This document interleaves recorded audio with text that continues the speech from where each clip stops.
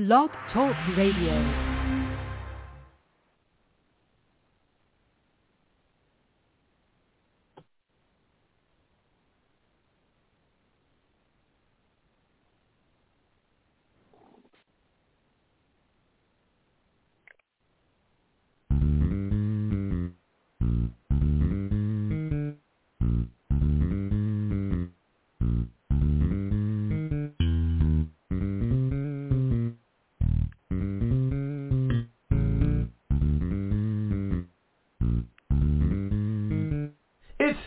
Time with Pastor Steph.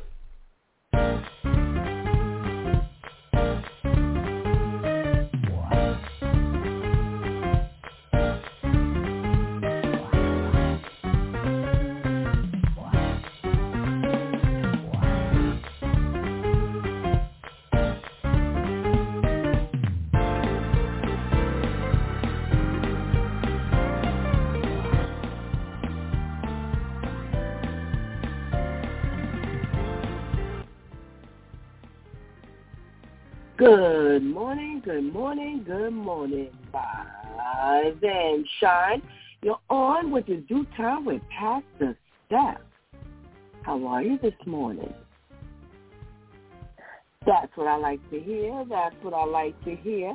For this is the day the Lord has made.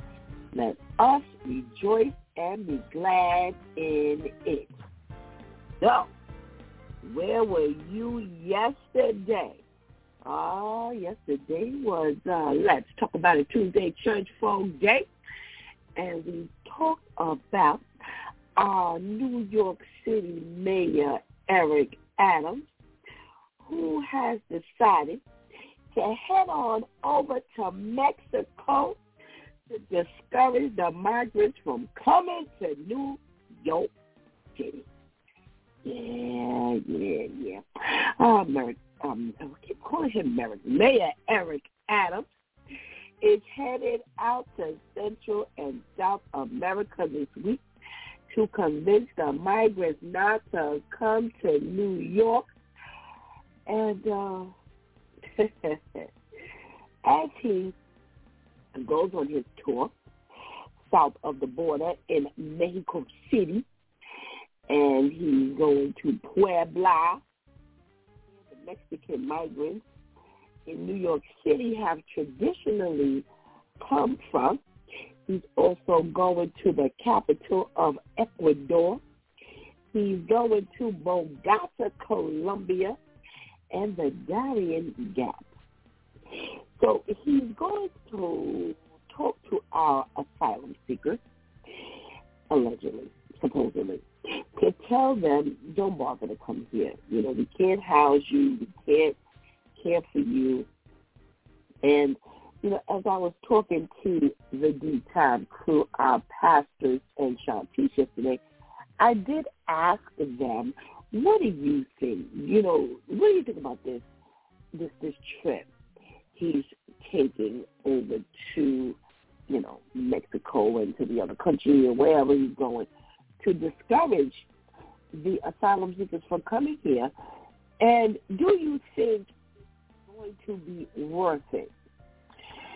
And they said, well, like I thought, just say you want patients that you're going to take on the back of New Yorkers, and we got to stay here while you go to Mexico and Ecuador and all of these places to supposedly discourage people from coming here.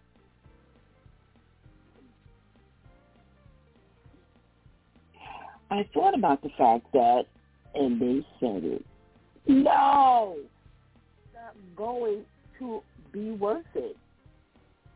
Going to be talking to nobody. Listen, we just did the story last week, Tuesday, of the asylum seekers that are so desperate that they are actually crawling through barbed wire, putting their children through barbed wire. Do you think that sounds like people who could possibly be discouraged? Because I'm going to tell you something. Barbed wire would have discouraged me. Yeah, you wouldn't have had to tell me twice.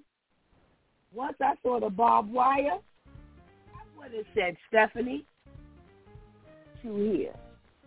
So pack on up and head back in the opposite direction, girl. That didn't stop her. I surely wouldn't have put my children through that. But listen, we don't live the lives of these people from Ecuador and Guatemala and Venezuela. We don't have their plight. We don't have their troubles. We have troubles, but we don't have their troubles. And if that didn't discourage them, waters where they would have possibly, potentially drowned, they ain't happening. They ain't happening. So you need to just keep your butt right on here and just try to work on the problem that we have right here, because you need to put some bricks up and start building a wall. Maybe had y'all listened to Trump, we wouldn't be having this problem. But that's just Pastor Steph talking. That may not be your feeling. Okay? Well, the other story we talked about yesterday, and we ended up kind of blending it with our church folk segment. I met a spectacular man while vacationing in Aruba with my girlfriend over the Labor Day holiday. This woman wrote in about how she found this love of her life, in her words, this spectacular man, while she vacationed in Aruba. She's been back over there since she met him initially. She's had this relationship, long distance with him. She's head over heels. And she met up with her girlfriend after talking to them about him. And clearly, she must have given a name, because as they met one night, she was met by her girlfriend, who told her that they had pulled up an article on Google about her overseas boyfriend and shoved it in her face. She said, my eyes consumed the article quickly. It described a man in his late 50s charged with drug trafficking, assisted by his wife. Well, she wanted to know, should she end the relationship? She was planning another trip already. How? Could she be met with this dilemma? She wanted to know, should I give my guy a second chance or dump him immediately and keep it moving? Well, when they spoke, he told her he admitted that he had been caught with an insignificant amount of drugs, that he had no intention of selling. As far as being married, it was only for her citizenship. So what he explained, they didn't live in the same house, never saw each other, and he was in the process of getting out of it. It was strictly on paper, and he had planned to tell me everything on my next visit. Oh, ladies.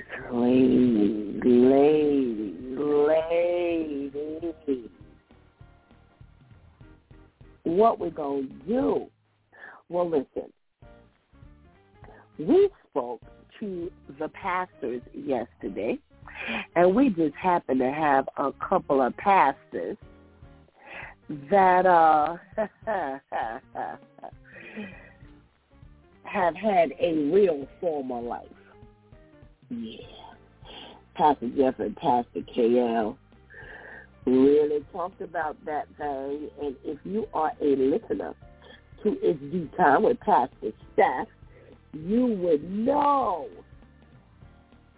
that these are men who are experienced. They have definitely shared with us real deal about involved with the wrong man. Yeah. They've been very candid and upfront. And as a matter of fact, Pastor KL told his story again yesterday. And both of them did warn the ladies, hey, come on now. They going to say what they going to say. Oh. Come on, ladies. We got to get it together. Okay? You're going to have to get it together. You know, I'm kind of silent because I'm like, in this day and time, are we still falling for the okie doke? Are we still falling for it, y'all? You really mean to tell me that we could really be caught up long distance relationship and we don't Google him? Our friends gotta Google him?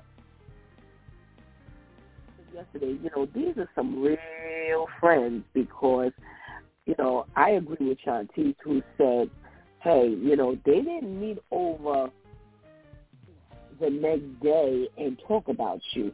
They actually took the time to give you the real. Yeah, to tell you, listen, girl, get it together. Here's what your boo, who she referred, or, you know, she calls him even in her letter, here's what your boo is really about. So come on, get yourself together. Well, here's the thing. And here's what we talked about yesterday, how we ended up blending it into a church folk question.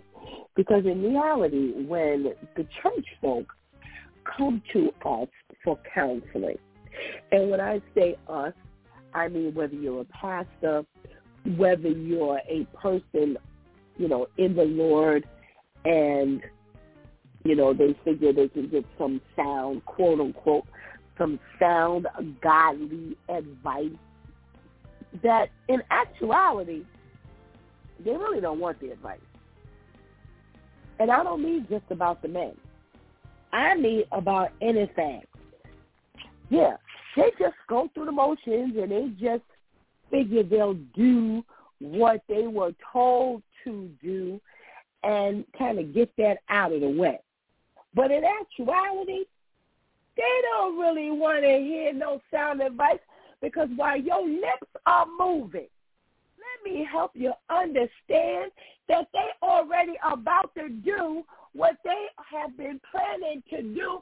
And while your lips are moving, they're thinking and working it out in their head. This is how they can do it so quickly after they get up from you. Have you ever seen that happen? Come on. You don't have to be a pastor to have seen this happen. They already know what they want to do. And while you talking and chattering with them and chatting with them, before you know it, you're like, well, wait a minute. Did we just, well, yeah, that's church folk for you. That's church folk for you. So, ladies, you know, here you had a scenario where they did the research for her. She didn't even have to do it. And they saw that she hadn't done it. And let me help you with something. Can I tell you something? If you listen, this wasn't her first time either, probably. But if you listen, Nah. This is why they Googled. They were like, here she go again. Getting all caught up out there. Go again. Another Johnny. About nothing. Go again. In La La Land. That's why they did the research. Because another friend or group of friends would have asked, girl, did you look him up? You did your research. No, they did it for her. So clearly this is her M.O. Caught up out there on more than one occasion. Please don't let it be you. And again, you know, we're talking conceptually. We're not talking about the exact same scenario. We're talking about conceptually. Are you really speaking to people who you think have some good godly counsel, or they have a good listening ear, or as soon as they open up their mouth, you're not trying to hear it? Because, listen, down like this on a regular basis. So whether it's your girlfriend who's pining away about this man who you just figured out is no good and you didn't bother to do the research that she didn't do and work this out for her, or if it's any other thing, don't let it be you. Don't let it be you. If God is sending you to get some godly counsel, if God is sending you to any individual who you value supposedly, who you value their opinion, then listen. Because here's the sad part: the fact that it's not a particular case, you don't think it's you. You don't think it's you. You don't think it can be you. It's never. But a lot of times we're looking across the table, and it's us. We're talking about folk, and it's us. We're the church folk. And this is why church folk is still the most popular segment of the show for the week. Because, listen, we turn the mirror around, and we put it up to you, and at the end of the day, you know, most people have said, yo, this is me. Wow, this is me. So don't let it be you. Don't let it be you. Take whatever God is giving you. Okay? All right. Well, that's how we spend our Let's Talk About It Tuesday Church Folk Day. And today is Wednesday.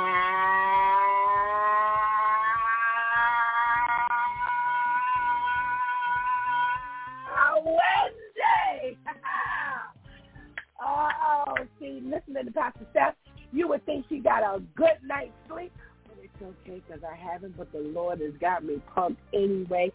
I got up this morning to hear Jesus is the king of our trauma, and I tell you, that really did it for me this morning. I was like, wow. Talk about giving you something to think about first thing in the moment. So this is why it's such a grand old wow Wednesday, because you think of Jesus as like so many things.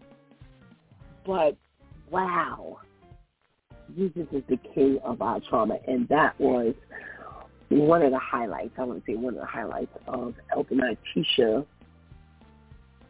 Letitia's prayer this morning. And, you know, I've told you about Elder Letitia's prayer on Wednesday mornings. I've told you about Pastor Kim on Saturday morning. And I'm telling you, these women, you think you like them here. You think you value them here.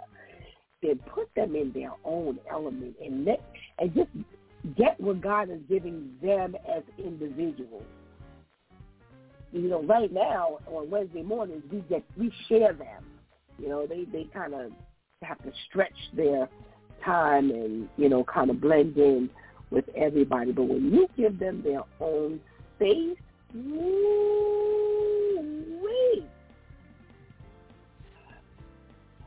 So my body is on 0, but my brain, my heart, and my spirit is on 999. So I'm telling you, come on and join me as we get started this morning. So go ahead and get that healthy breakfast. Go ahead and tell somebody that it's Due Time with Pastor Steph on, and whatever you do, don't go anywhere, because we'll be right back. Celiac disease. Seriously? Seriously. Celiac disease. It's an autoimmune disease. Celiac disease. Seriously? My immune system is attacking my healthy cells. Left untreated could lead to infertility, anemia, osteoporosis, hair loss. Cancer. Dad, why are you telling me all this? Because I have it, and it's genetic. Celiac disease. Seriously? Not just immediate family. All family members are at risk. Okay, but I don't have any symptoms. People can have celiac disease without even knowing it. It took me 12 years to get the right diagnosis. You can find out now. Take the first step and ask your doctor for a simple blood test. If your family has been affected by celiac disease, this is the conversation you need to be having. Talk to them. Tell them the facts. Urge them to test.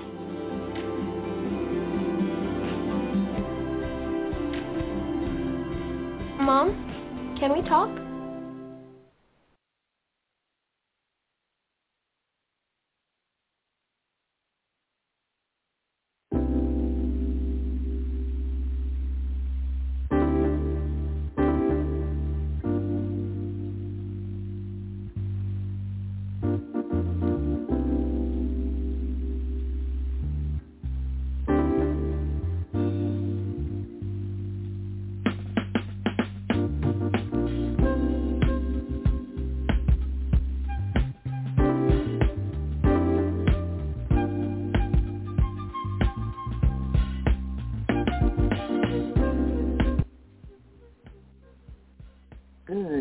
Good morning, and good morning again. Welcome back to It's Due Time with Pastor Steph, and it is Wow Wednesday. Yes, we made it. We're halfway through the week by the grace of God, and we're giving Him thanks for getting us this far. Everybody didn't make it. Somebody didn't wake up this morning, but we did. So I'm not going to keep you, as my little opener was a little longer than what I normally try to do. So let's say good morning to our girl Vivian, so we can get that socially conscious segment. Good morning, Viv. Good morning. Happy Wow Wednesday. How are you, Pastor Steph? I am well, thank you, Vivian. How are you? Fine, thank you. That's good, Viv. What you got for us this morning? All right, today on Socially Conscious, we are starting off with some pandemic news, surprisingly. So we have covered stories here on It's Due Time with Pastor Steph about how the pandemic has been kind of blamed and caused a lot of changes since it occurred, including driving habits, pricing, employment shortages, health behavior, mental illnesses, drug addiction, education, and now they're saying that the pandemic has affected the children in a very interesting way. Researchers are saying that the pandemic has affected children's vision. Optometrists say the COVID-19 pandemic has led to an increase in vision problems for children. Doctors say since the pandemic's stay-at-home orders, young eyes have changed. They say there's a large increase in nearsightedness in children of the United States. They're saying it used to be about 25% of the children population, and it is now near 50% and increasing. They say while genetics does play a major factor, one major reason the increase is in children is that they are spending less time outdoors and more time on digital devices. One fact that was brought out that I did not know is that if a child is nearsighted at a young age, they will most likely be nearsighted as an adult. And I was not aware that you can go from being nearsighted as a child and not being nearsighted as an adult.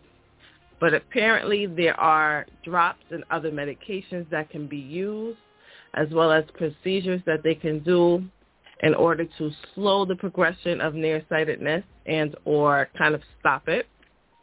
But regardless of any medications, regardless of any medications and or procedures that can slow or help with nearsightedness, doctors say it is better to focus on prevention, which means get your kiddos outdoors so they can look at objects in the distance. And if they have to be on screens for schools or other things like that, remember this 20-20-20 rule, which is every 20 minutes when you're looking at a computer or digital device, look 20 feet away from you for 20 seconds.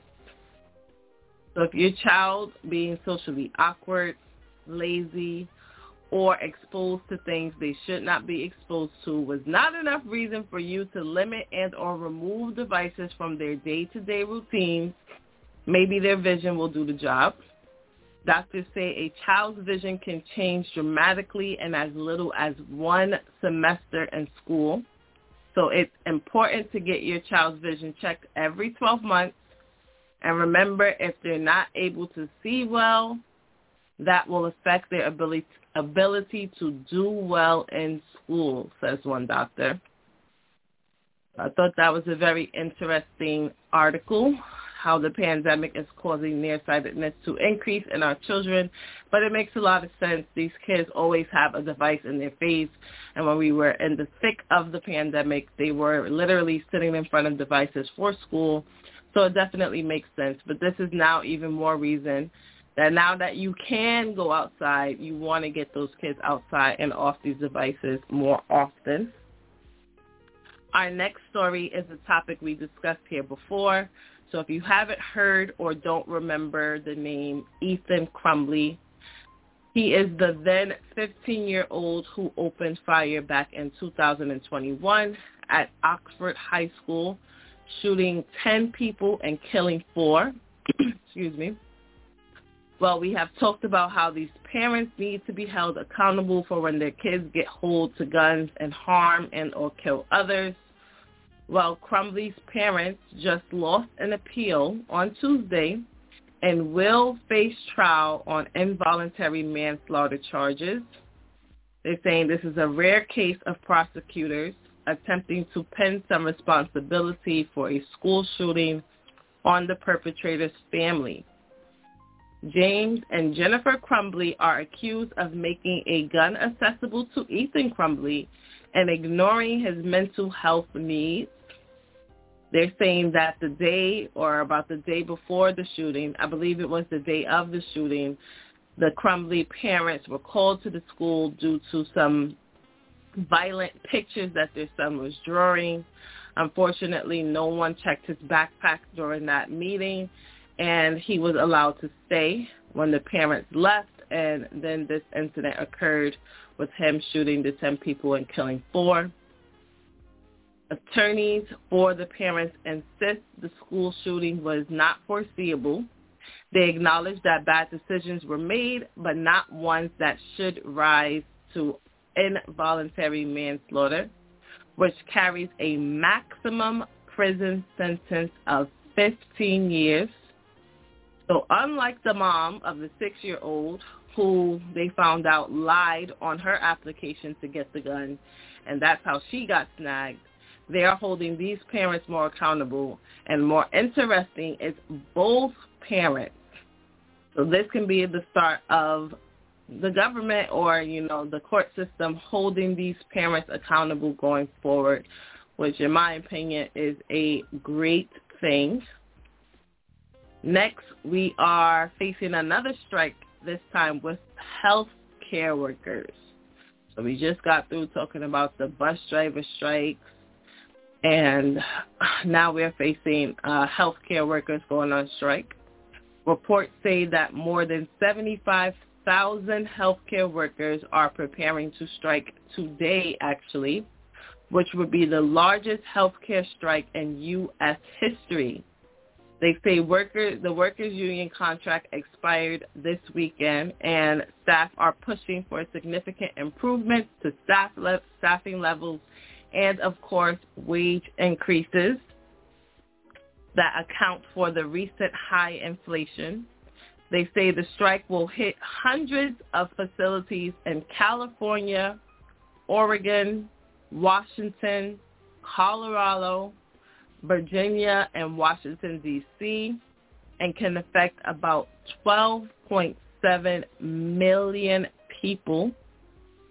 They're saying patients will feel an immediate impact, especially if they need lab work, diagnostic imaging, pharmacy and vision care, and so on, because most of the employees who are on the bulk of the workers and the employees who are in those facilities would be the ones going on strike. They're also saying while doctors and registered nurses will be ready to go, hospital disruptions could possibly include clerical staff, meal service and housekeeping, which affects infection control. So they're basically just going down the line. This strike will hit every area of hospital and medical facilities, and everybody is threatening to strike. Everybody needs more money. These prices are just way too high, and if there's no wage increasing on the jobs, then how are people really affording any type of lifestyle, even the bare minimum? So understandably so, but this will be a very interesting strike to have go on if they don't come to a agreement soon. And now for our wow story of the week, which is a listener-submitted story that I thought was very interesting. The reports say decades of studies show that yelling at kids can be just as damaging as physical or sexual abuse. Experts say talking harshly to children should be recognized as a form of abuse because of the huge damage it does. They say verbal abuse is characterized by shouting, yelling, insulting the child, and verbal threats. They're saying that more children experience childhood verbal abuse than physical or sexual abuse, and the number who encounter it appears to be as high as 40% and growing. They say that there are 4 types of yelling. Reactive yelling. This is an impulsive response to a child's action, usually caused by surprise, shock, fear, or immediate anger. Exhaustion yelling, when parents are physically or emotionally drained, their patience and ability to cope with challenging situations diminish. Aggressive yelling. This form of yelling often involves derogatory remarks, humiliation, and verbal aggression. And habitual yelling, when yelling takes root due to parents frequently raising their voices for reasons not connected to immediate concerns. They may develop a habit of yelling, leading to a shorter fuse. And they are saying that yelling at your kids increases low self-esteem issues, self-harming activities, drug and alcohol abuse, and the likeliness that your child will end up in jail. So this is insane to me, but of course we want to hear from you. Do you think that this study that they are now bringing out is accurate or nonsense? I personally think that it's nonsense. But this has been Vivian with Socially Conscious, giving you the news that we are following. And remember, if you have any wild stories you would like to submit, please feel free to direct message me on Facebook. My username there is Vivian BM, and come back every Wednesday to find out if your story has been chosen. Thank you, as always, to our loyal listeners, and thank you, Pastor Steph. Thank you, Vivian. Thank you. I need you to run down for me the effects of the yelling, please.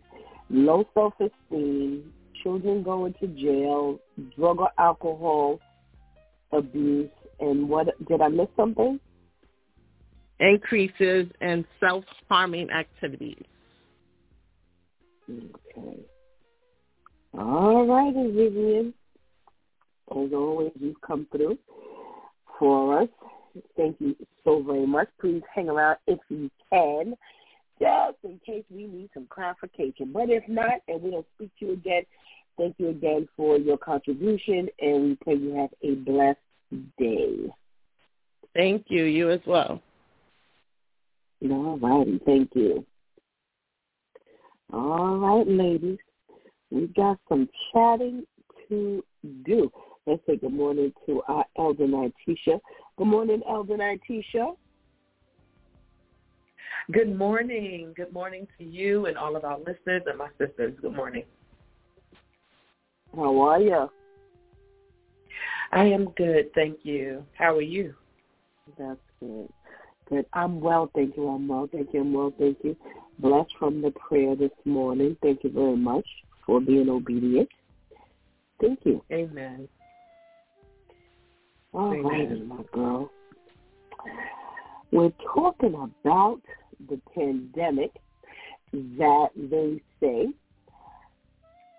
has affected our children's vision, which I don't think is probably any shock to anyone, considering that they had to go into virtual learning, which meant everybody had a tablet if you didn't already, which increased, their screen time. But how do you think we're going to manage this 20-20-20 rule? Every 20 minutes, get up for 20 or turn away or look away for 20 seconds. Do you think that that's really going to go on? What do you think overall? Well, I definitely can see, staring at a screen for 8 hours a day. Then after that, getting on your phone or watching television. So there's a lot of time spent with our eyes looking at these screens. So I definitely can see how that can be a problem and how it's become a problem. But I'm hoping that as kids, are going back into the classroom, that, this won't be something that perpetuates. This won't be a continual issue. I think, parents, especially in the Black and brown communities, we just have to really be vigilant in taking care of ourselves, making sure that our children are going to the eye doctor and doing everything that is necessary, to improve their vision and their ability to see. But I think it makes sense. But again, I think primarily it's really just a public announcement to say, hey, we can't just take this as something that, something that's being thrown out there. Because, we can do that. We can say, oh, child, please. My child's fine. That child will be. Right. We have to be vigilant and take our children to the eye, take them for their annual visits, making sure we stay on top of those things. All right. Well, thank you so much for joining us this morning. Let's hear what our Lady Tamika has to say. Good morning, Lady Tamika. Good morning and happy Wednesday to you. Hoping that you are well. Thank you very much. I am well. Thank you. How are you this morning? I'm doing well. Thank you. That's good. Well, as a person who sits at a screen most of your day, you know, going backwards and dealing with the children who are at a screen quite often, what do you think of this announcement that, you know what, make sure you get your child's eyes examined because it's doing a lot more harm than you think? Yeah, I'm not really surprised, especially with our youth. You know, it seems like as soon as they come out the womb, they're playing with a phone or they have some type of access to a computer. Mm-hmm. So you think about it. Now, I'm at a computer for work. And from time to time, you know, even while I'm working, I'm on my phone. You know, there's something that has to do, you know, part of what we do, you know, is connected with my work, with my phone. My actual personal phone is connected to the computer, you know, but we're talking about our youth. So you have them now at hours where they're studying via internet. So they're screwed, you know, pretty much glued to the phone, to the computer. And then when they take their lunches and breaks, because they are technological, now in their break time, they're using the phone. Then they go back to the computer. So the whole time, the majority of the day, they're, you know, some way connected to some type of technical device, which, you know, those rays are constantly going, you know, in their eyes, you know, and then some of them, you know, depending on their age and depending on their what mom or dad will allow them to do prior to going to bed, they still have a phone. So, you know, multiple hours of the day, you know, there's no break, you know, and even sometimes when you call little Johnny's not answering because he's glued to his phone, you know, or some type of technical device. It's not a tablet, it's something else, but day in, day out. So it wouldn't surprise me now that, you know, there's now something, you know, wrong, you know, or that there are issues and things that eye doctors need to check on. Absolutely, absolutely. Yes, ma'am. Thank you again for joining us this morning. Let's hear what our girl Shanti has got to say about this screen thing. 2020. Good morning, Shanti. Good morning. Good morning, ladies. Hello. How are you? Good morning. I'm fine, thank you. How are you? Good. I'm well, thank you. What you got to say about this screen time? Yeah, I've even noticed it with myself this past year. And, you know, I have to be on the screen a lot, but, you know, even if it means listening to what comes from the device more than I look at it, where I can help it. But a lot of times with the kids, that may not always be what they're able to do, you know, especially when you're talking about the remote learning.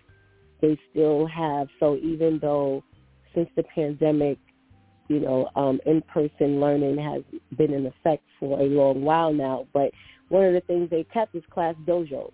So, you know, Class Dojo being the site where you go and sometimes you get your assignments, or the parents are able to get updates and announcements and so on and so forth. So yet, even with us, but with them being in person for learning again, you still have that, you know, that you have to get on and look at, and a lot of reading. Like I know my niece, every day she has to read for like 30 minutes. If she's here, she doesn't always have a physical book to read, so she'll have to get a book online and read. So there she sitting in front of a device for at least another 35, 40 minutes, because sometimes it takes her a few minutes to search for, you know, a decent book for her to read. So it's a lot that they still have to do, you know, online, and just, you know, hoping maybe there's a way they can listen to it more than watch it, because, you know, it is a strain, and there's a lot more kids wearing glasses now, you know, and even with the glasses, that's still a strain on your eyes. And then you have the parents who they don't really monitor the time that the kids spend leisure-wise on these devices. So now you up all night, or if it's a day off of school, all day you're watching stuff on your phone or on your iPad, your tablet. Then you may go from there to the TV, and then it's just like never giving your eyes a rest. So it's definitely not surprising to hear that all of this is now going on with their eyes. Oh, yes, I agree with everything you ladies have said, and thank you so much for joining us this morning, Shantice. One of the things that I thought about was a few things. One, I don't know how many of you have seen in the stroller. Oh, my gosh, in the strollers now. They have the babies in the strollers with the phones because the phones are occupying the children. So you're talking about from as what, 2, you're holding the phone, you're sitting up, you're holding the phone. So you know there's no 20 seconds of deviation every 20 minutes. But one of the things that what really came to my mind was they are converting everything online. So you're filling out apps online. When you're applying for a job, those are online. Everything they are sending you online to do. Now we have the virtual visits with the doctors online. The children, like you said, Shantice, are reading their books online. So here's my thing. I hope y'all planning on extending this medical provision because you're part of the reason why the vision is going bad. Because if you didn't convert, there's almost no library out here anymore. There's no library. I remember Auntie Pam was the librarian. Always books. That's one thing I always remember about Auntie Pam from little, the librarian. And for people like her, it became extinct. If you didn't learn technology, you were pretty much out of a job. So you forced this to use the computer. You better pony up the money to help parents get this vision for their children to get these glasses. So when you're bringing in these hundreds of thousands of people, this is one of the things you have to take care of because of the pandemic, it pushed, again, the children didn't have devices.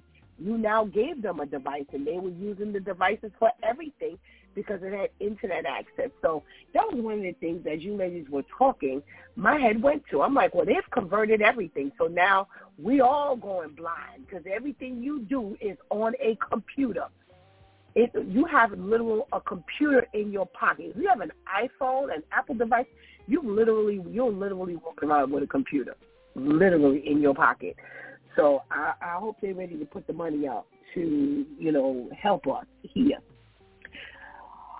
All right. Here's one that I really wanted to talk about because I don't remember if we talked about it, the ladies talked about it, but I do remember the Ethan Crumbley story.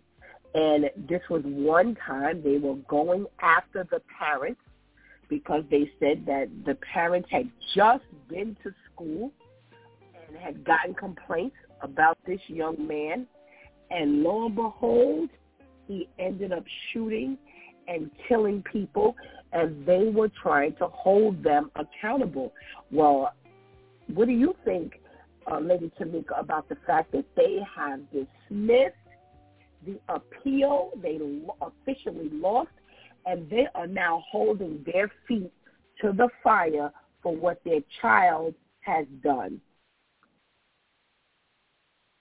Yeah, we have definitely skimmed off of that, and now we're right in the crux of what happened.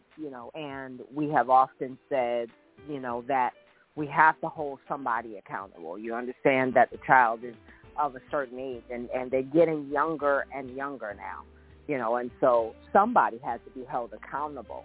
And I think I think it's a good thing. It's a sad thing, but I think it is a good thing to hold parents accountable, you know. And I want to say this because every child that does this doesn't necessarily come from a bad home. So, you know, people automatically, you know, will point the finger at a parent. You know, sometimes that is the case, but in some cases it's not. Allowing your child to have access to the gun. This is not the first time that we've seen that. Again, you know, that's the whole purpose for having these trainings and classes. And now when you decide that it's okay to leave a gun in the room, it's not locked, you know, you don't have any type of guidance, you know, whereas that comes, you know, it's not locked and they have access, then yes, you are accountable, you know, because my thing is your child shouldn't have access at all, you know, or if you're going to have access, then it should be supervised access, meaning that when I allow, that means I keep the key on me. I'm not going to allow this to be open or sitting in a place where you can harm yourself or someone else. You know, and so now this is the repercussions of you not doing what your due diligence. Absolutely. Shanti, good or bad? I think it's really good that the parents are being held accountable, because when you think about, if the school is saying that they picked up on something, he's been doing something around that house that even if it's just locking myself in my room and I have to knock on the door in order to get to you, which I never understood that. That's different. I have to knock on the door to get to you. When I do knock, you may not want to open the door. You lash out at me for knocking because you don't want to be bothered. There's been something so that now that the school has called you, you shouldn't have been that startled. You know, even if it's to say, well, I suspected something, even if I didn't think this, but you calling me up here isn't all, you know, I'm not flabbergasted, you know, and it's really just forcing this now, holding the parents accountable is now forcing the parents to face reality when they do notice things, or now to make sure you start paying more attention. You have to, as parents, you have to start paying more attention, because there's things that, and in addition to just leaving these weapons around, you know, if you're paying attention and you're noticing things, that's more than enough reason for you to start locking your weapons up. Now, you know what? Johnny got a little attitude, so we just going to make sure. Ain't no way. You know, even if the thought isn't really because he would go use it, or because, but it's just like, listen, hide the knives. Like, the way things are, like, you can't be oblivious to everything. And if you are, shame on you. You know, that like these, and this is why these kids slip through the cracks so much, because either as the parents they're ignoring what they are seeing and they're just brushing it off, or they're really just not paying any attention. And either way, now you're failing the child. And now everyone else has to now face the consequences of you not being as on point as you could have been. Because he didn't shoot the house up. He went on the outside and did something. You know, so I think it's a really good idea to hold the parents accountable. All right. Elder Tisha,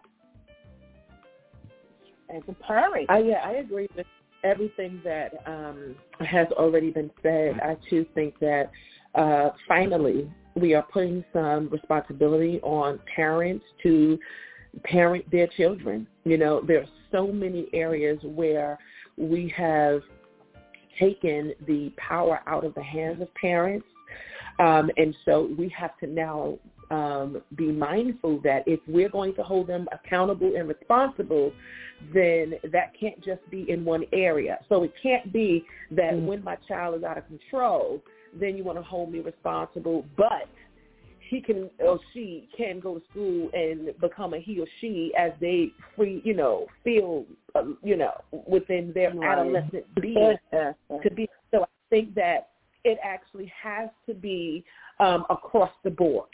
We have to begin to put responsibility and put the power back into parents parenting their children. I think parents will go absolutely out of their way to be mindful, to pay attention, to do everything that they need to do to give their child some help if they know that they will be held responsible for the consequences of their child. You're not going to wait no longer with notifying. You're gonna start inviting. It takes a village to raise a child. You're going to start inviting the teacher into the process to say, hey, I have some concerns. Tell me what you see. I think it creates a more healthy environment if we allow for this to stretch across the board. But it can't be that the only time we're held accountable and responsible is if it is found that our child has issues and those issues have resulted in some dangerous behaviors and, toward other kids and other environments and proven to be unsafe. But then say, but your adolescent can come here and say they don't want to be Jane, they want to be Bill, and we will help them and provide them with medication, and you not notify parents. So it just has to be across the board. Absolutely, ladies. One of the things that also has to be across the board is, just like Vivian mentioned, the little 6-year-old mama, they hold her feet to the fire. And he, drew a weapon on one teacher. This child, 15 years old, they left. There was never a question as to whether the gun was left out for him to get access to. This was something that, they knew. They knew. This was never a question. We could figure out that the 6-year-old had access to the gun, but this here was never a question.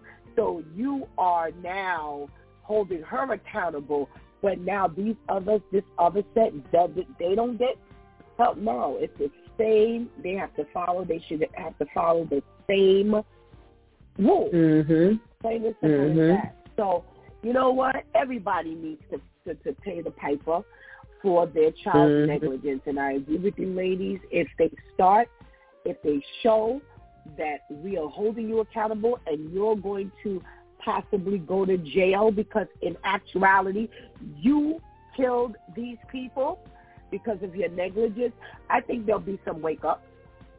They'll be waking up bright and early to get these preventive measures in place. So yeah, let's get it done. I'm glad that there was a judge that said, no, we dismissing this thing here. Thank you, God, for that, because that's big. That's big. All righty, ladies. I want to talk about this decades of study. I actually had this up on Monday, this particular article about this verbal, quote-unquote, abuse versus hitting, and the fact that they find that hitting is not as bad as verbal abuse. They have categorized 4 different types of yelling: reactive yelling, exhaustive yelling, aggressive yelling, and habitual yelling. And they're all kind of self-explanatory. And the effect that they say it has on children increases low self-esteem. Children end up in jail. they end up either on drugs or abusing alcohol, and they indulge in self-harming activities. And Shantice, I'd like to hear what your thought is. When it's like, what? So I'm gonna start using drugs because my parents yelled. You know why? Because I've been told that I can tell my parents what to do, and my parents finally got fed up and yelled at me. And because I'm not used to getting any type of reprimand, now this is just the worst. I'm ready to now start abusing substances. This is just like, what area and age group was this study conducted in? Because I grew up, and anyone who knows my family. Yell that? Yeah. I mean, listen, anyone who knows my family, and I always laugh, it's like, Father, what? Before the father could have said something if he had an opportunity to. Between the women in my family, you were set straight, and it wasn't always done by yelling. But, I thank God that it was a lot of balance that I had. But you got yelled at. You may have gotten a little attitude. You better watch your response, though, because you'd rather take the yelling than get what was coming next if your response wasn't on point, or if you had a response at all. But all of this for being yelled at is because, and I think it was mentioned, a lot of it has to do with because nothing is said to me. Not, as a child, I dare you to say anything to me, or I've witnessed my friends pretty much threatening their parents, or their parents not yelling at them, and now I get yelled at, and it's like, oh my God, I don't know what to do. And now that is just completely bogus. And it's anyone who really feels like that, it's like, I just wish that they could look on the opposite end and see, and it's funny because I just read of the verse where God spoke on, sparing the rod, spoiling the child. And he pretty much said, you don't love your kids if you don't discipline, not abuse. But if you don't make sure you have that balance, when it's time to get on your child, you get on your child. When it's time to be a little lenient, you're a little lenient. But because now no one does it, I've witnessed kids who's not barely up to your waist cussing their family out, and the parents almost crying. The parents are sad because they get yelled at. It's just, I'm just sitting there staring with my mouth open, like Teresa has to literally pull me away because I was ready to slap them. I don't know these people, but it was just like, is this for real? But because things are the way they are now, it's just like, yell at me, what? What do you mean yell at me? You're not allowed to do that, or I've never heard of this. And that's why there's such a thin line between abuse now, because a lot of parents have to come to this rule of, I can't do this with my child, until they finally snap. Now there is no balance, because now I'm just ready to take their head off. So there is no balance. But I would really love to know the demographics, like where was this taken? Because to hear that this now all has me messed up because my parent yelled at me is just like, this is different.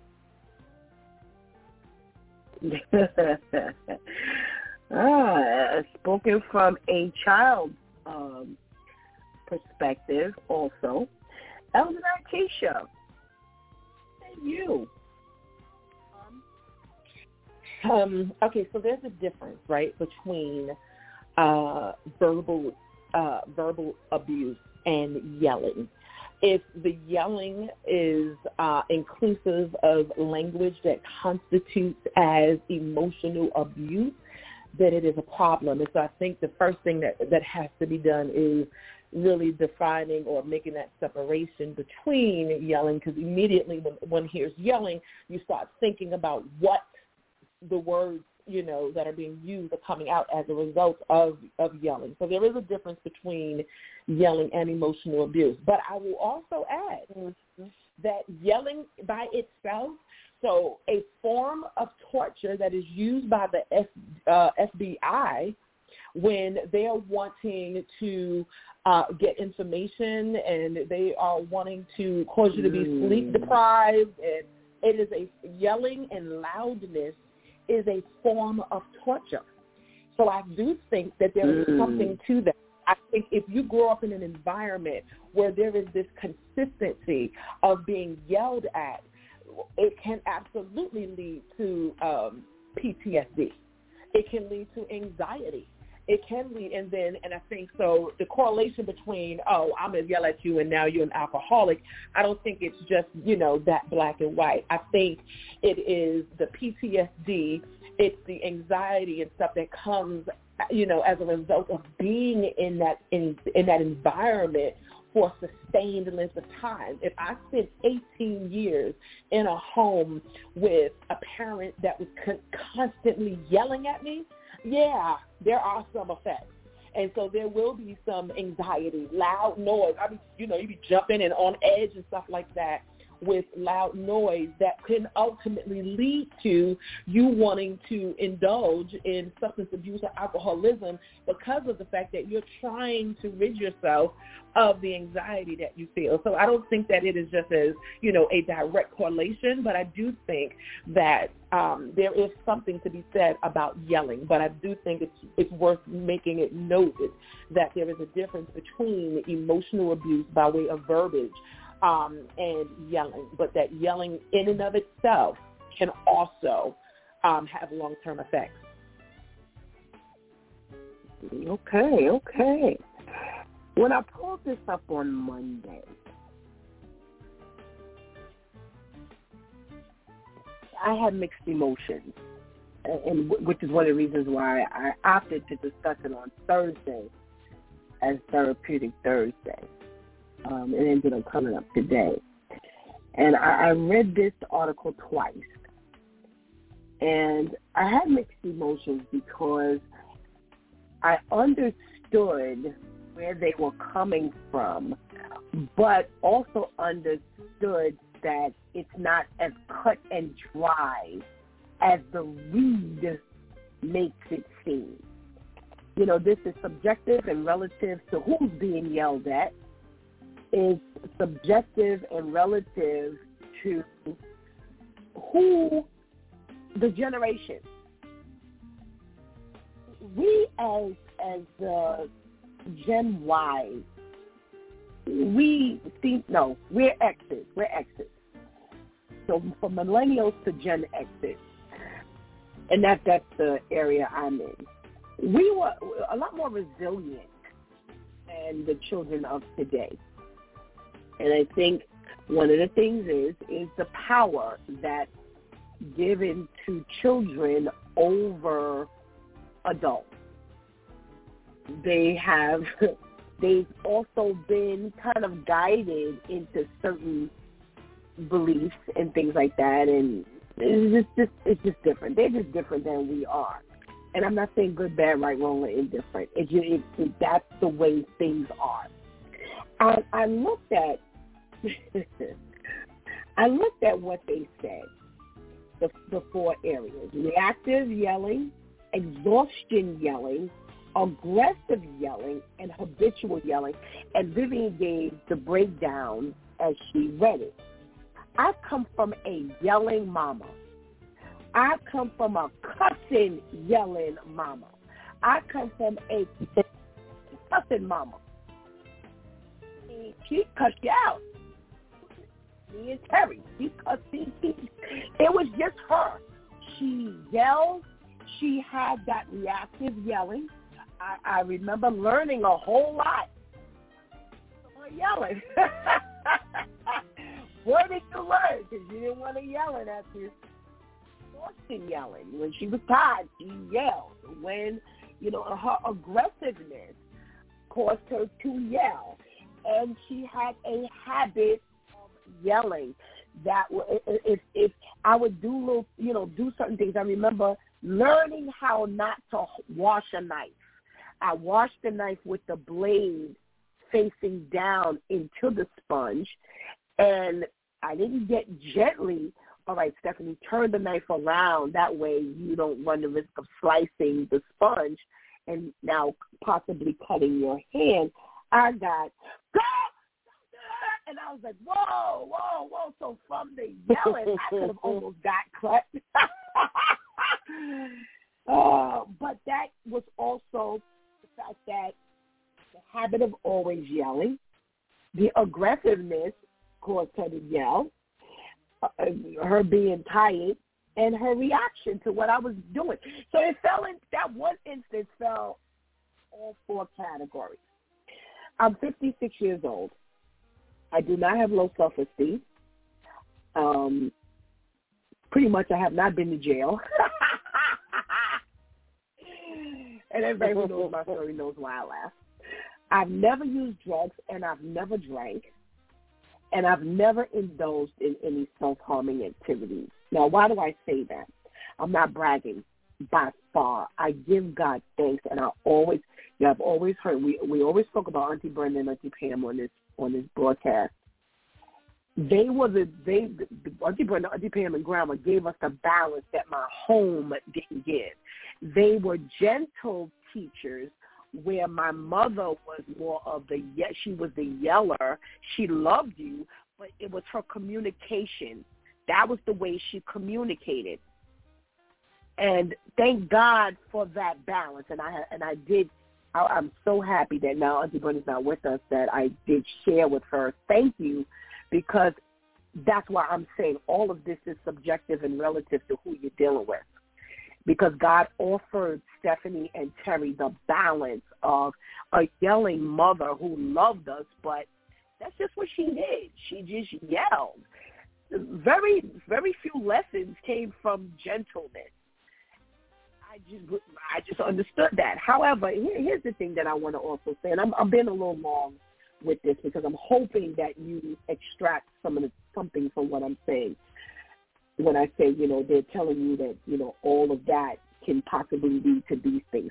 Has it been the cause of people having low self-esteem? Absolutely. Absolutely. Have children been jailed? I'm sure. I don't know how many. Have people turned to drugs and alcohol? I'm sure. And have people indulge in self-harming activities? I'm sure. However, again, this is why I say what we do and how we do it is so key. Because I'm going to give you this instance. Adults, my mother yelled. You knew exactly what to say to her, and she would cuss you out. I'm not asking her certain things because I'm not getting cussed out. I had to deal with that when I was a kid, and I had no other choice. But as an adult, I had a choice. My sister, on the other hand, she would say, I'm going to ask Ma this. And I'm like, you going to ask her that? You're going to get cussed out, right? She would say, you can handle it. You can take it. I refused to take it. So if I knew she was going to cuss at me or she was going to yell without the cussing, but she was just going to yell, I didn't bother. And then during the times when I needed to ask something and I knew I was going to get yelled at or cussed at, I would simply say, okay, before we get started, because we're going to have this is going to be a real quick conversation. Don't yell or cuss. We had gotten to the point where I could say that. Does that happen with everybody? No. However, again, all of this is individualized. And to read something like this, I was really torn from discussing this. I really, really was, because if anybody knows me, knows this is my month. Elder Night Tisha, she does cancer, breast cancer awareness, and I do the domestic violence and domestic abuse. And I was really torn with this because to me it was just written too blatantly, too frankly, too direct. There wasn't enough in the read to give you more of an understanding that this is all subjective to who, and how you can handle it, if you can handle it. Every child does not take. Elder Natisha has talked about her upbringing. I have talked about my upbringing. Other people have talked, what's her name, Pastor Kim. You know, she's talked about Pastor Charlene, have talked about it. Where are we today? By the grace of God, we're here. And I think by us having this conversation today, I think it needs to be done on a broader scale. I don't think we need to discuss it. I think it's written too flat out. It's like, oh, well, God forbid I yell. Now my kid's going to end up in jail. And Pastor Charlene, Pastor Elder Natisha, Pastor Kim, they have not jail. They have not, from what but Pastor Charlene talks about, you know, her drinking and things like that. Pastor Kim is very, you know, candid about what she's done. But look at where God has brought us to. And I think that's what we need to talk about. And I'd love to talk about it. And that's why I took the time to say all that I have. Because I wanted to show you in one instance how broad this could be just from me by myself. Talking about Elder Natisha, Lady Tamika, Shantice, Vivian. We're not, you know, the ladies that are on the show today. That's not even discussing everyone. Nobody talked about themselves but me. And that's why I did it. Because I think we need to understand that when the professionals, when they're writing these things, it's just too blatant. It's just too flat. And I don't think it's enough. And I think what I would like to do is I would like to take this topic, because this is Domestic Violence Month, Awareness Month. I'd really like to take this topic and let's dissect it a little bit more. Let's talk about how we can, you know, if it did kind of lead us into a low self-esteem, what can we do? If it did take us into where we wanted to use drugs or drink, what we can do. If we did begin to conduct ourselves in a negative, you know, a manner where it could have us jailed, what can we do? How can we help our children? How can we not yell? That's why I had to laugh with Shantice. I was like, were you trying to say that your mother yelled? Yeah, I yelled. I yelled. And back in my former life, I cussed them out at times. Yes. And it's funny because to measure, y'all have all heard me go into my high pitch. If I just begin to go in that high pitch area, it does something to her. It's like, Ma, the high pitch. So that's why I say it's really broad. It's just broad. Because Shantice and Shawnee's never said that. Whether how they took it, I don't know. But they never verbalized it.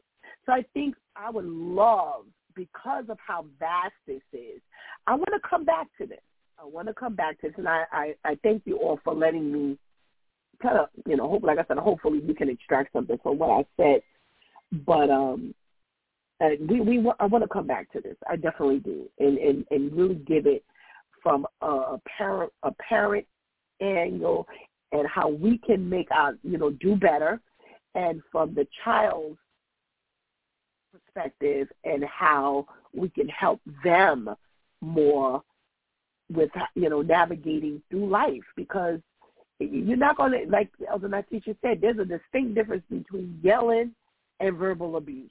It's just two different things. And reading this article, no, it was just blah, and I was like, wow. So thank you so much for allowing me to share that. I probably will do no closing today.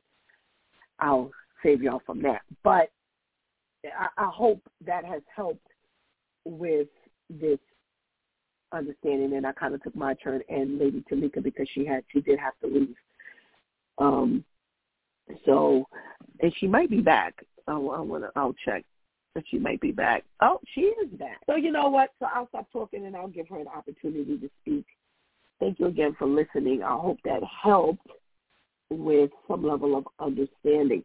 Lady Tamika, what would you like to say about this called decades of yelling at kids and the effect it has on children?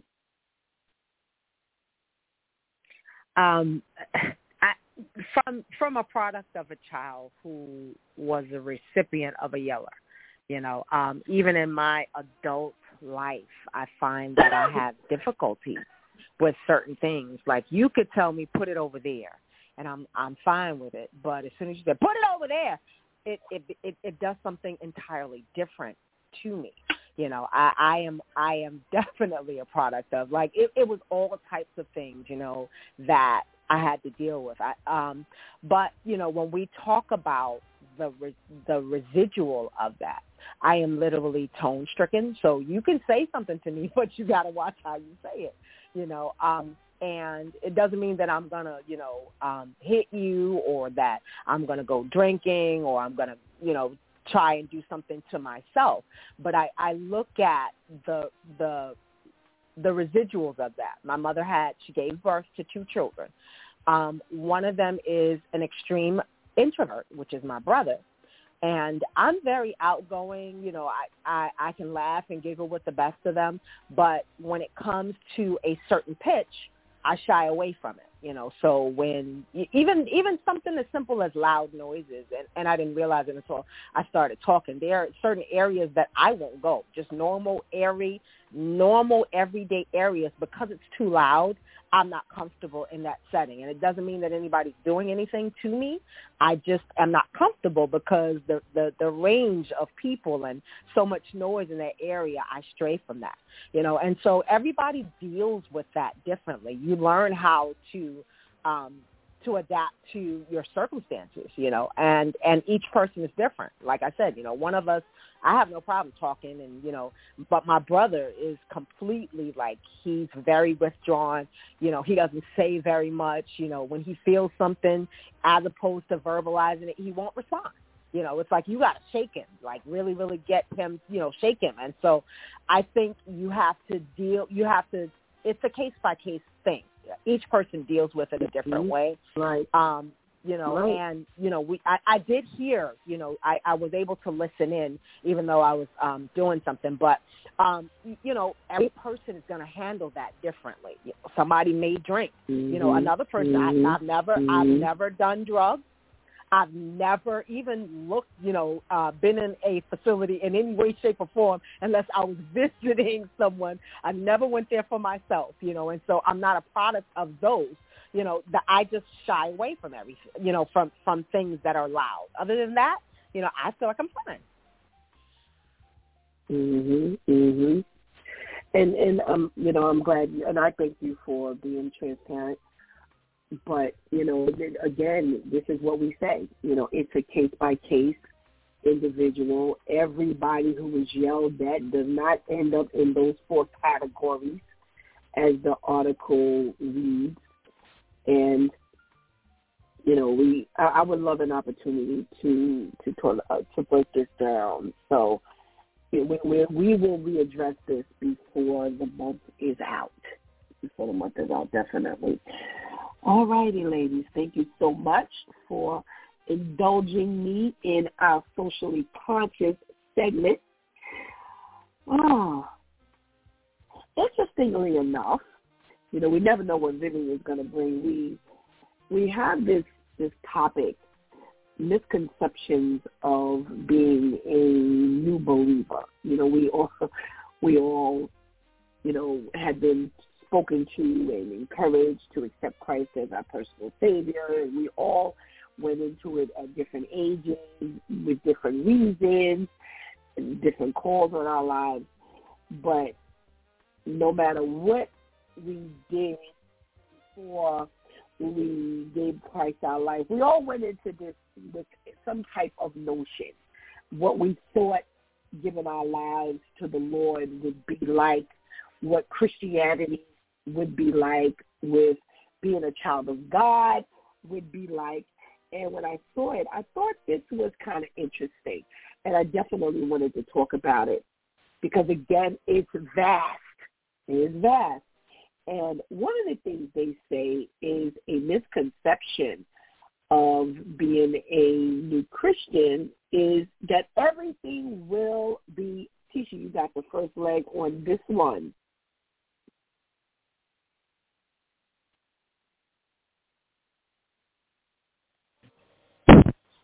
Okay, I'm sorry. That being a Christian is what?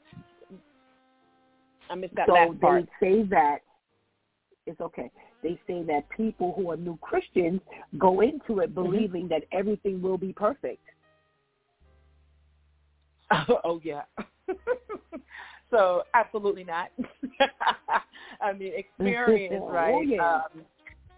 Our experience in this human form, right? The Bible starts off letting us know that we were born into sin and shaped in iniquity. So that already lets us know that with this human experience, there will be difficulties and challenges that are simply a part of the human experience.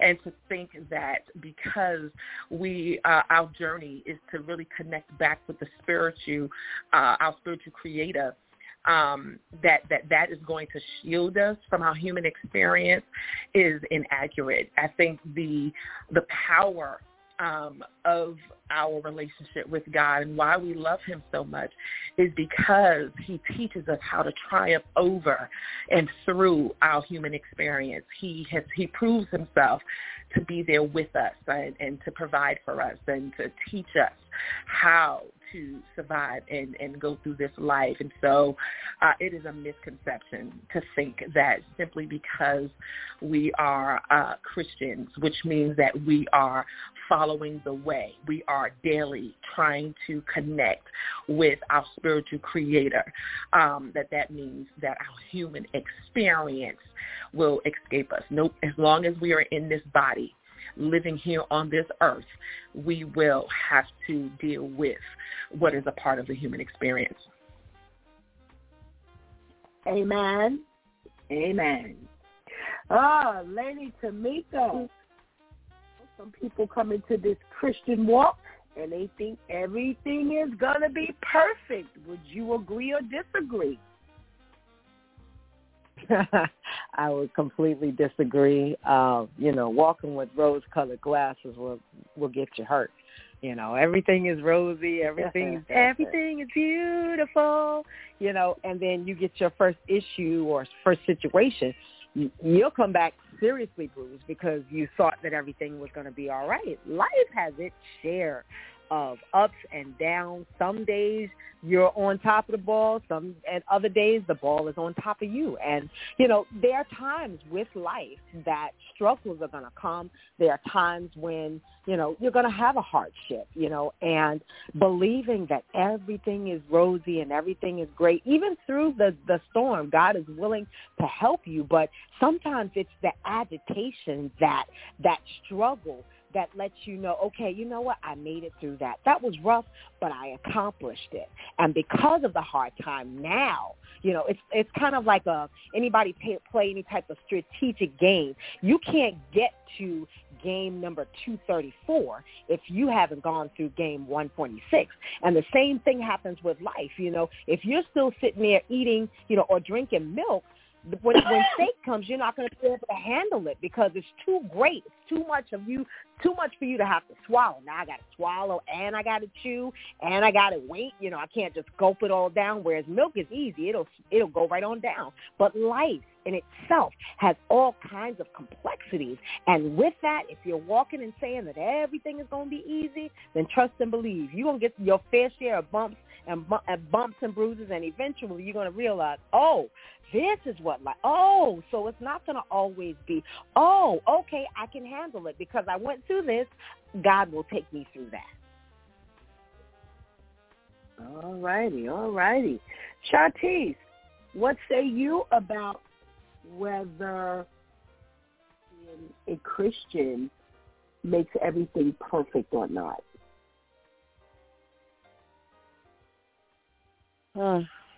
Absolutely not. The reward to choosing to follow God and having a Christ-like lifestyle is very, it's matchless. Nothing can compare to not only the ultimate reward of being able to be with them, for eternity, but even the daily rewards. Nothing can come up. Boy. Ooh, and I tell people all the time, I'm like, all of this, I got to get myself together and then da-da-da. And it's like, okay, if we could do that then we wouldn't need Jesus.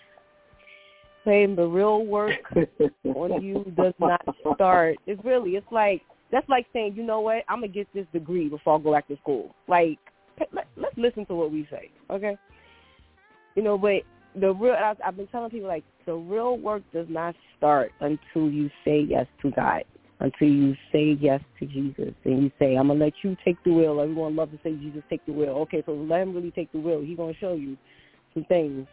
The real work don't start until then, which means ain't nothing perfect about this, because this is a daily mirror that he's putting up to you to show you why you need to choose him every day. Because even as believers, we still have to make the conscious decision to make the switch from following yourself to following him. If it was perfect, then we would not have to make sure we make that declaration every morning. We wouldn't have to make sure, you know, we're blessed to have his word that is set with reminders at any time. We can get that reassurance, that reminder, that boost, that pick-me-up. If things were perfect, God wouldn't make sure all of these things were in effect. You know, and this is why he's so on point and he's so proactive, because he knows that we're so imperfect that we don't know what we're going to face every day. So we have to make sure that we stay before him. But all of this, you know, I'm going to, you know, things are going to be like this and things are going to, if it was so perfect, then y'all should be running. Y'all should be running. If it's really, if the thought is really, okay, once I'm in God, it's perfect, then more of y'all should be running towards him, because there would be no type of glitches, there would be no type of relapse, there would be no type of crying. No. So that is one of the biggest misconceptions, and because of that misconception, us as believers, we're looked at a certain way when we don't appear to be perfect. Because it's like, well, what do you mean you go through that? What do you mean you feel like this? What do you mean? And just like I said to you, Patrick, I'm starting to feel like we sometimes have it worse than the non-believers, because we have a lot more to combat with than those who have not decided to give their lives yet. You know, there's nothing perfect about it yet. All righty. There are two different concepts. They say that one misconception is you already know everything in the Bible, and then there's another misconception that says you don't know anything about the Bible. And I'm going to give you an opportunity to choose which one you want to speak on, Lady Tamika. You already know everything in the Bible, or you don't know anything about the Bible. Which one is the misconception you want to address this morning? I am going to go with you know everything about the Bible, you know. And the sad part about that is there are individuals that are out there that, you know, believe that, you know. And, again, life is a good teacher. God is a good teacher, you know. And one thing that I really, really love about the Word of God is you can read it over and over every day 1,000,000 times, and the perspective of the Word changes for you, you know, and you don't know it all. You know, and there's a song that says you'll understand it better by and by, you know, and you can read a phrase 1,000,000 times and it mean one thing. And then later on in your life's journey, depending on what you're dealing with, God will speak to you through that same scripture. You could read, he that dwelleth in the secret place of the Most High shall abide under the shadow of the Almighty 1,000,000 times. And then when you get into a real struggle where I need you, God, I need you to speak to me, then that word speaks differently. When you need that help, you understand in a different and a real way that God will protect you, that he is your shelter, that you can hide in him, and everything becomes all the more better. And you begin to trust the word in a new, real, and different way. And so you don't know it all, but trust and believe. You're going to learn. Keep living. You're going to learn. All righty. Shanti, which one are you taking? You already know everything in the Bible, or you don't know anything about the Bible? Which misconception? Now, you don't know anything in the Bible. And people will try to, and this is why you got to make sure you know the Bible and that you're teachable, because like Lady Tanika said, you're never going to stop learning the Bible, regardless of how knowledgeable you are, regardless of how much discernment God is blessing you with. You're going to learn every time you read it, not just every day, but every time you read it. But there are so many people that even from other faiths, like it's gotten to the point where we're not even in the same faith, but yet you figure you about to put me on to what this Bible says, and not that, you know, and again, we have to really be careful, because a lot of times we don't know where our lessons are going to come from. But because people are so quick to want to shut you down for many different reasons, one of the biggest misconceptions is you don't know anything.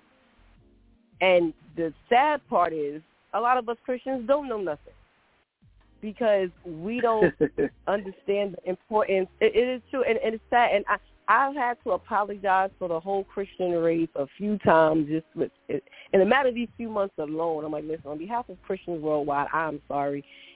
We just don't look right as a whole a lot of the times.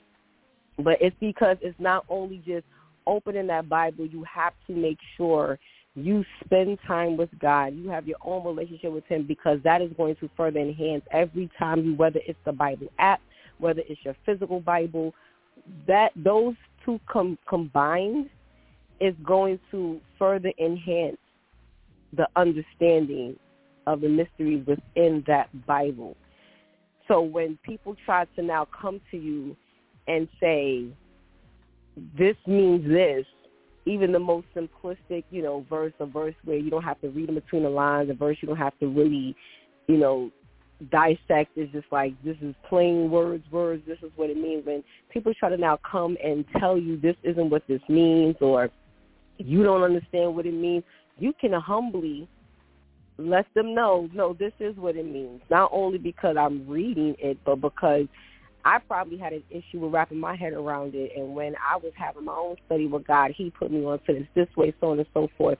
But because people are so ready to now shoot down your faith and tell you don't know nothing, one of the biggest misconceptions is you don't know the word. All righty. Elder Keisha, which one are you going to tackle today?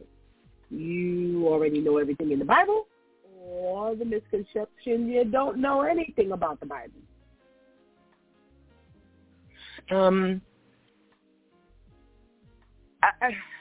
I guess, because, since I have to choose one, because the truth is, I think both of them are opposite ends of the pendulum, right? So neither one of them are places that are appropriate for the child of God. But I guess in choosing one, I guess I'll tackle the idea that you don't know anything about the Word of God, because I think it's so important that that new believers and even seasoned believers understand that the Bible is a pathway pointing to Jesus. The point is Jesus.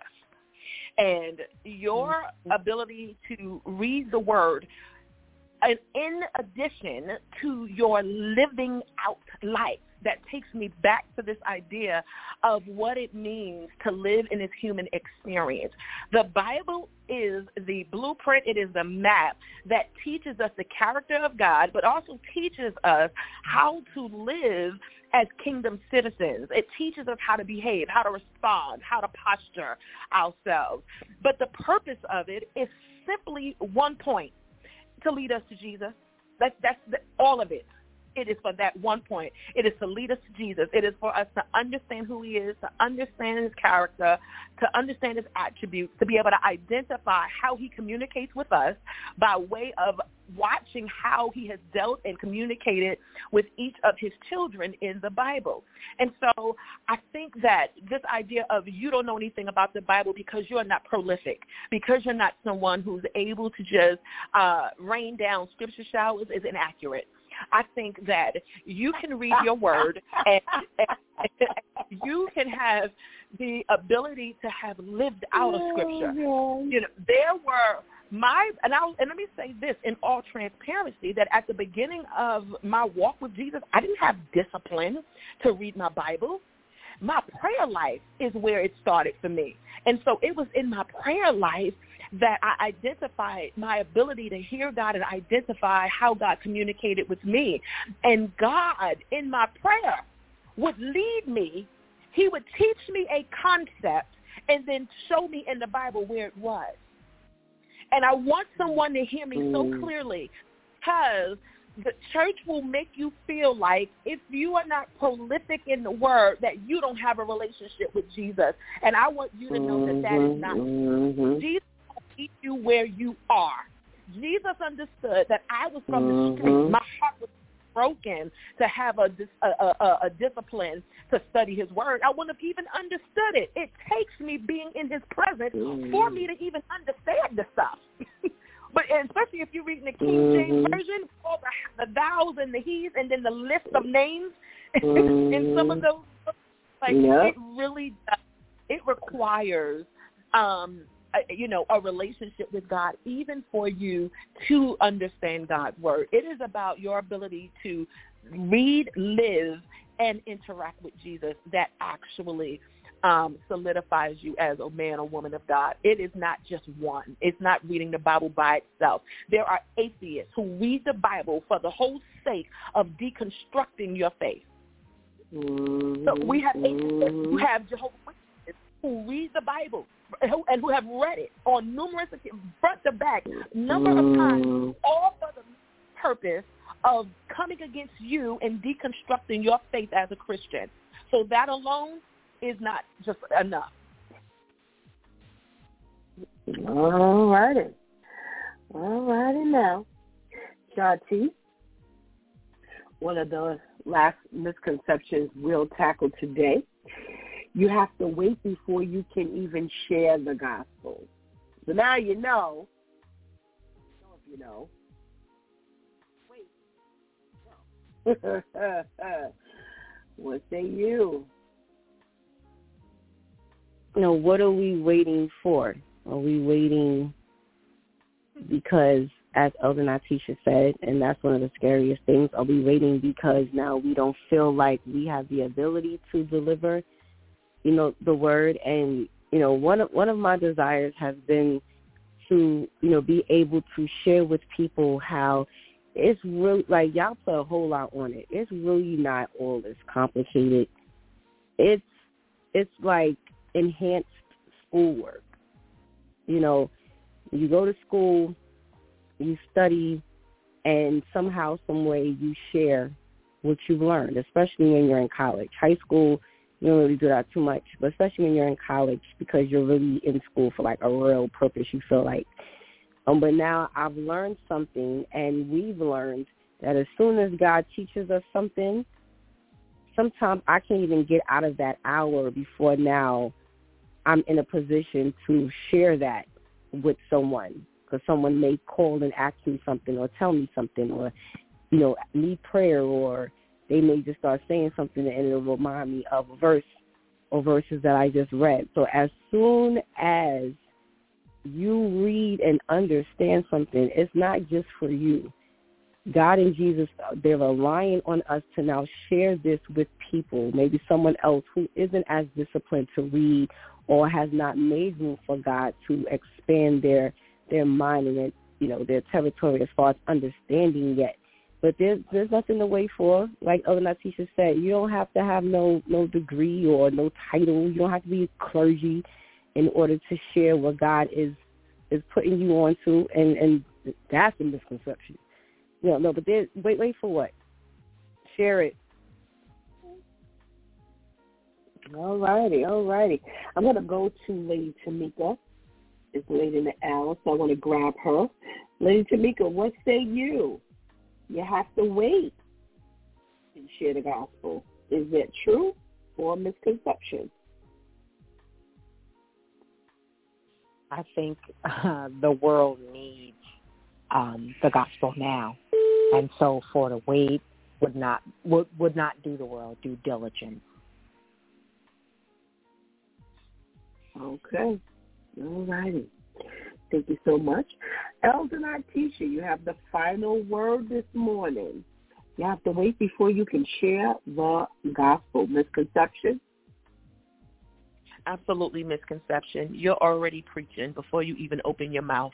Your lifestyle, your commitment is already preaching. It is already sharing the gospel. Your story is sharing the gospel, right? When we take people into the Bible, we're taking them to Romans so that we can help them identify and make the connection between believing in your heart and confessing with your mouth. But the truth is that the gospel message is seen in your daily life. Your ability to rise out of dead situations is proof of the power of Jesus. So your existence is already preaching. People are watching you and will never say a word, but are getting the gospel of Jesus Christ because of how you live your life, because of how you deal with adversity, because of how you show up with difficult people, because of how you have not, the restraint you showed when your coworker got on your nerve and your boss got on your nerve, when your husband got on your nerve, when your children got on your nerve, the commitment that you make to your local church. Like, your life is preaching the gospel even before you open your mouth. So there's absolutely no need to wait. All righty. Thank you so much, lady, for your contribution into today's conversation, and we pray you have a blessed day. Thank you. You as well. Thank you. Thank you. All right. Let's hold hands and hold hearts as we go before the Lord this morning. Heavenly Father God, we come before you with thanksgiving in our hearts, Lord, as we have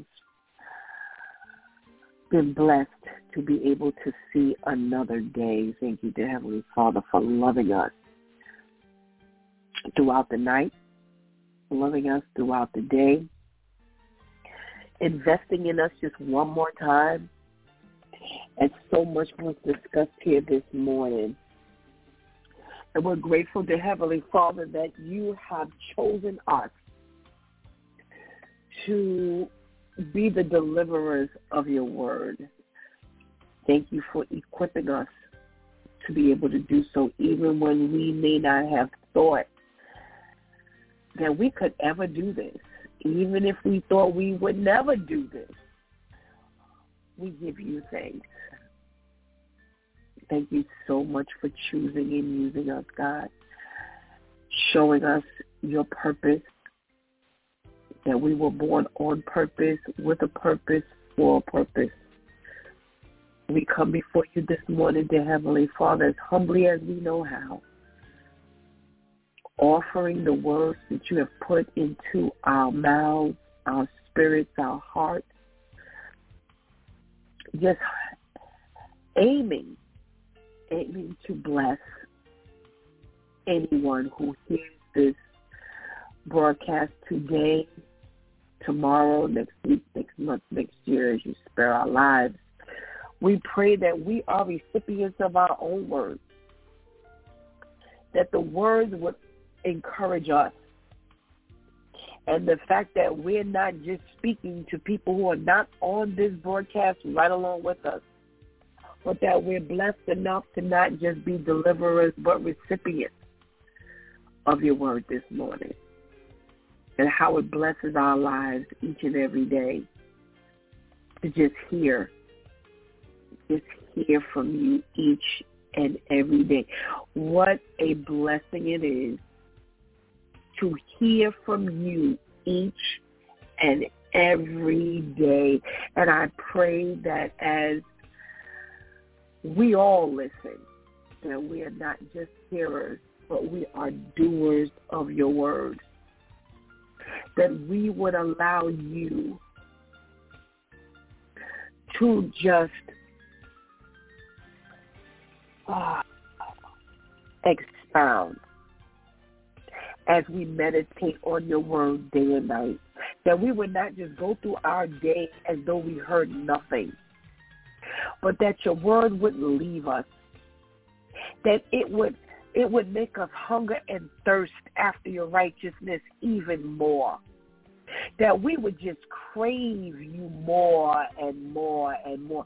Just every word that's rendered by each individual, it would send us to our Bibles. It would send us to our knees. We would have the desire to spend time with you more and more, just that alone time, God. And Lord, we're going to pray today for the reversal of any generational curses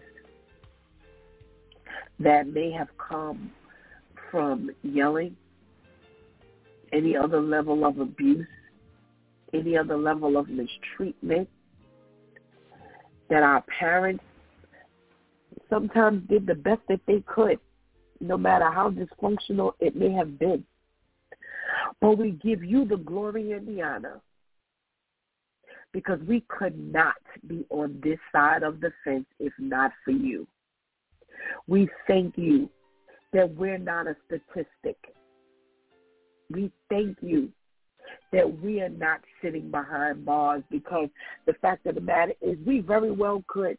We very well could have been in the crack house. We very well could have been on the other side of the grave, or in the grave. And on the other side of the grave could have been the walking dead. So we give you thanks, God, because if it weren't for you, if it weren't for your mercy and grace, we would know nothing. If it weren't for your mercy and grace, we couldn't speak. If it weren't for your mercy and grace, we wouldn't have survived. Thank you. Thank you. Thank you. And thank you. Thank you. Thank you for rescuing us. Thank you for having a plan for our lives. Thank you for calling our name and just nudging us to answer. How many times did we say no before we gave in? We thank you for your patience. We thank you for your grace. We thank you for your loving kindness. We thank you for your Son. Thank you this morning. Thank you this afternoon. Thank you yesterday. We pray that every word from our mouth would render a level of thanksgiving, that we would not just take where we are and who we are for granted, because we understand if it weren't for you, we would not have made it. So we pray, God, that as we go further, that we make sure we don't let you go. We don't find ourselves in our old way, in our old hands, with our old thoughts, but that we look to you for whence cometh our help. We thank you. We thank you that we were different parents, not better necessarily, but different.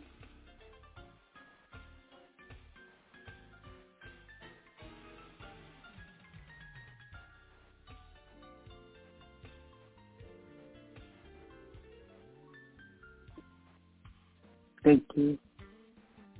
Thank you for rescuing us. Thank you that we have a different story to tell. Thank you that we can call your name and give you the glory and honor as we live this life. Thank you for forgiveness.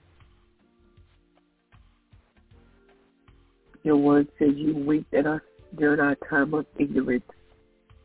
We thank you for that.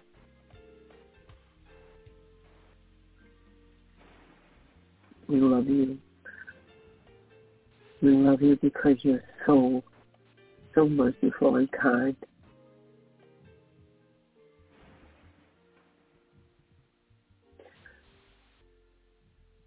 I pray that the words that we share here today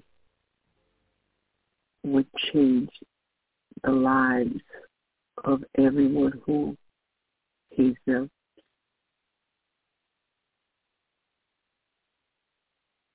We need you.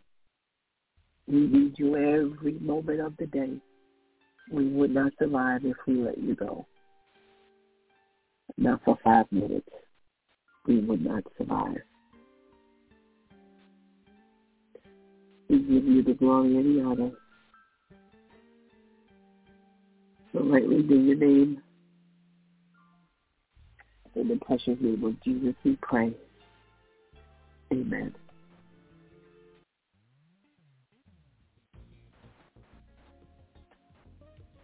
You've been listening to It's Due Time with Pastor Steph. Join us Monday through Friday from 7 a.m. to 9 a.m. where we discuss matters of the heart, mind, and spirit. As you go through your day, be sure to set your mind on things that are above, not on things that are on the earth. They will only serve as a distraction. Remember, prayer changes things. It's Pastor Steph signing off, and I want to thank my Due Time crew, the ladies, for always coming through big time. Thank you for hanging out with us. Please do not miss this opportunity to give your life to Christ right now. Please do not miss this opportunity to strengthen your relationship with the Lord right now, because later is not promised to any of us. Until tomorrow, God spares, where it's Therapeutic Thursday. Until then, God spare our life. I love you.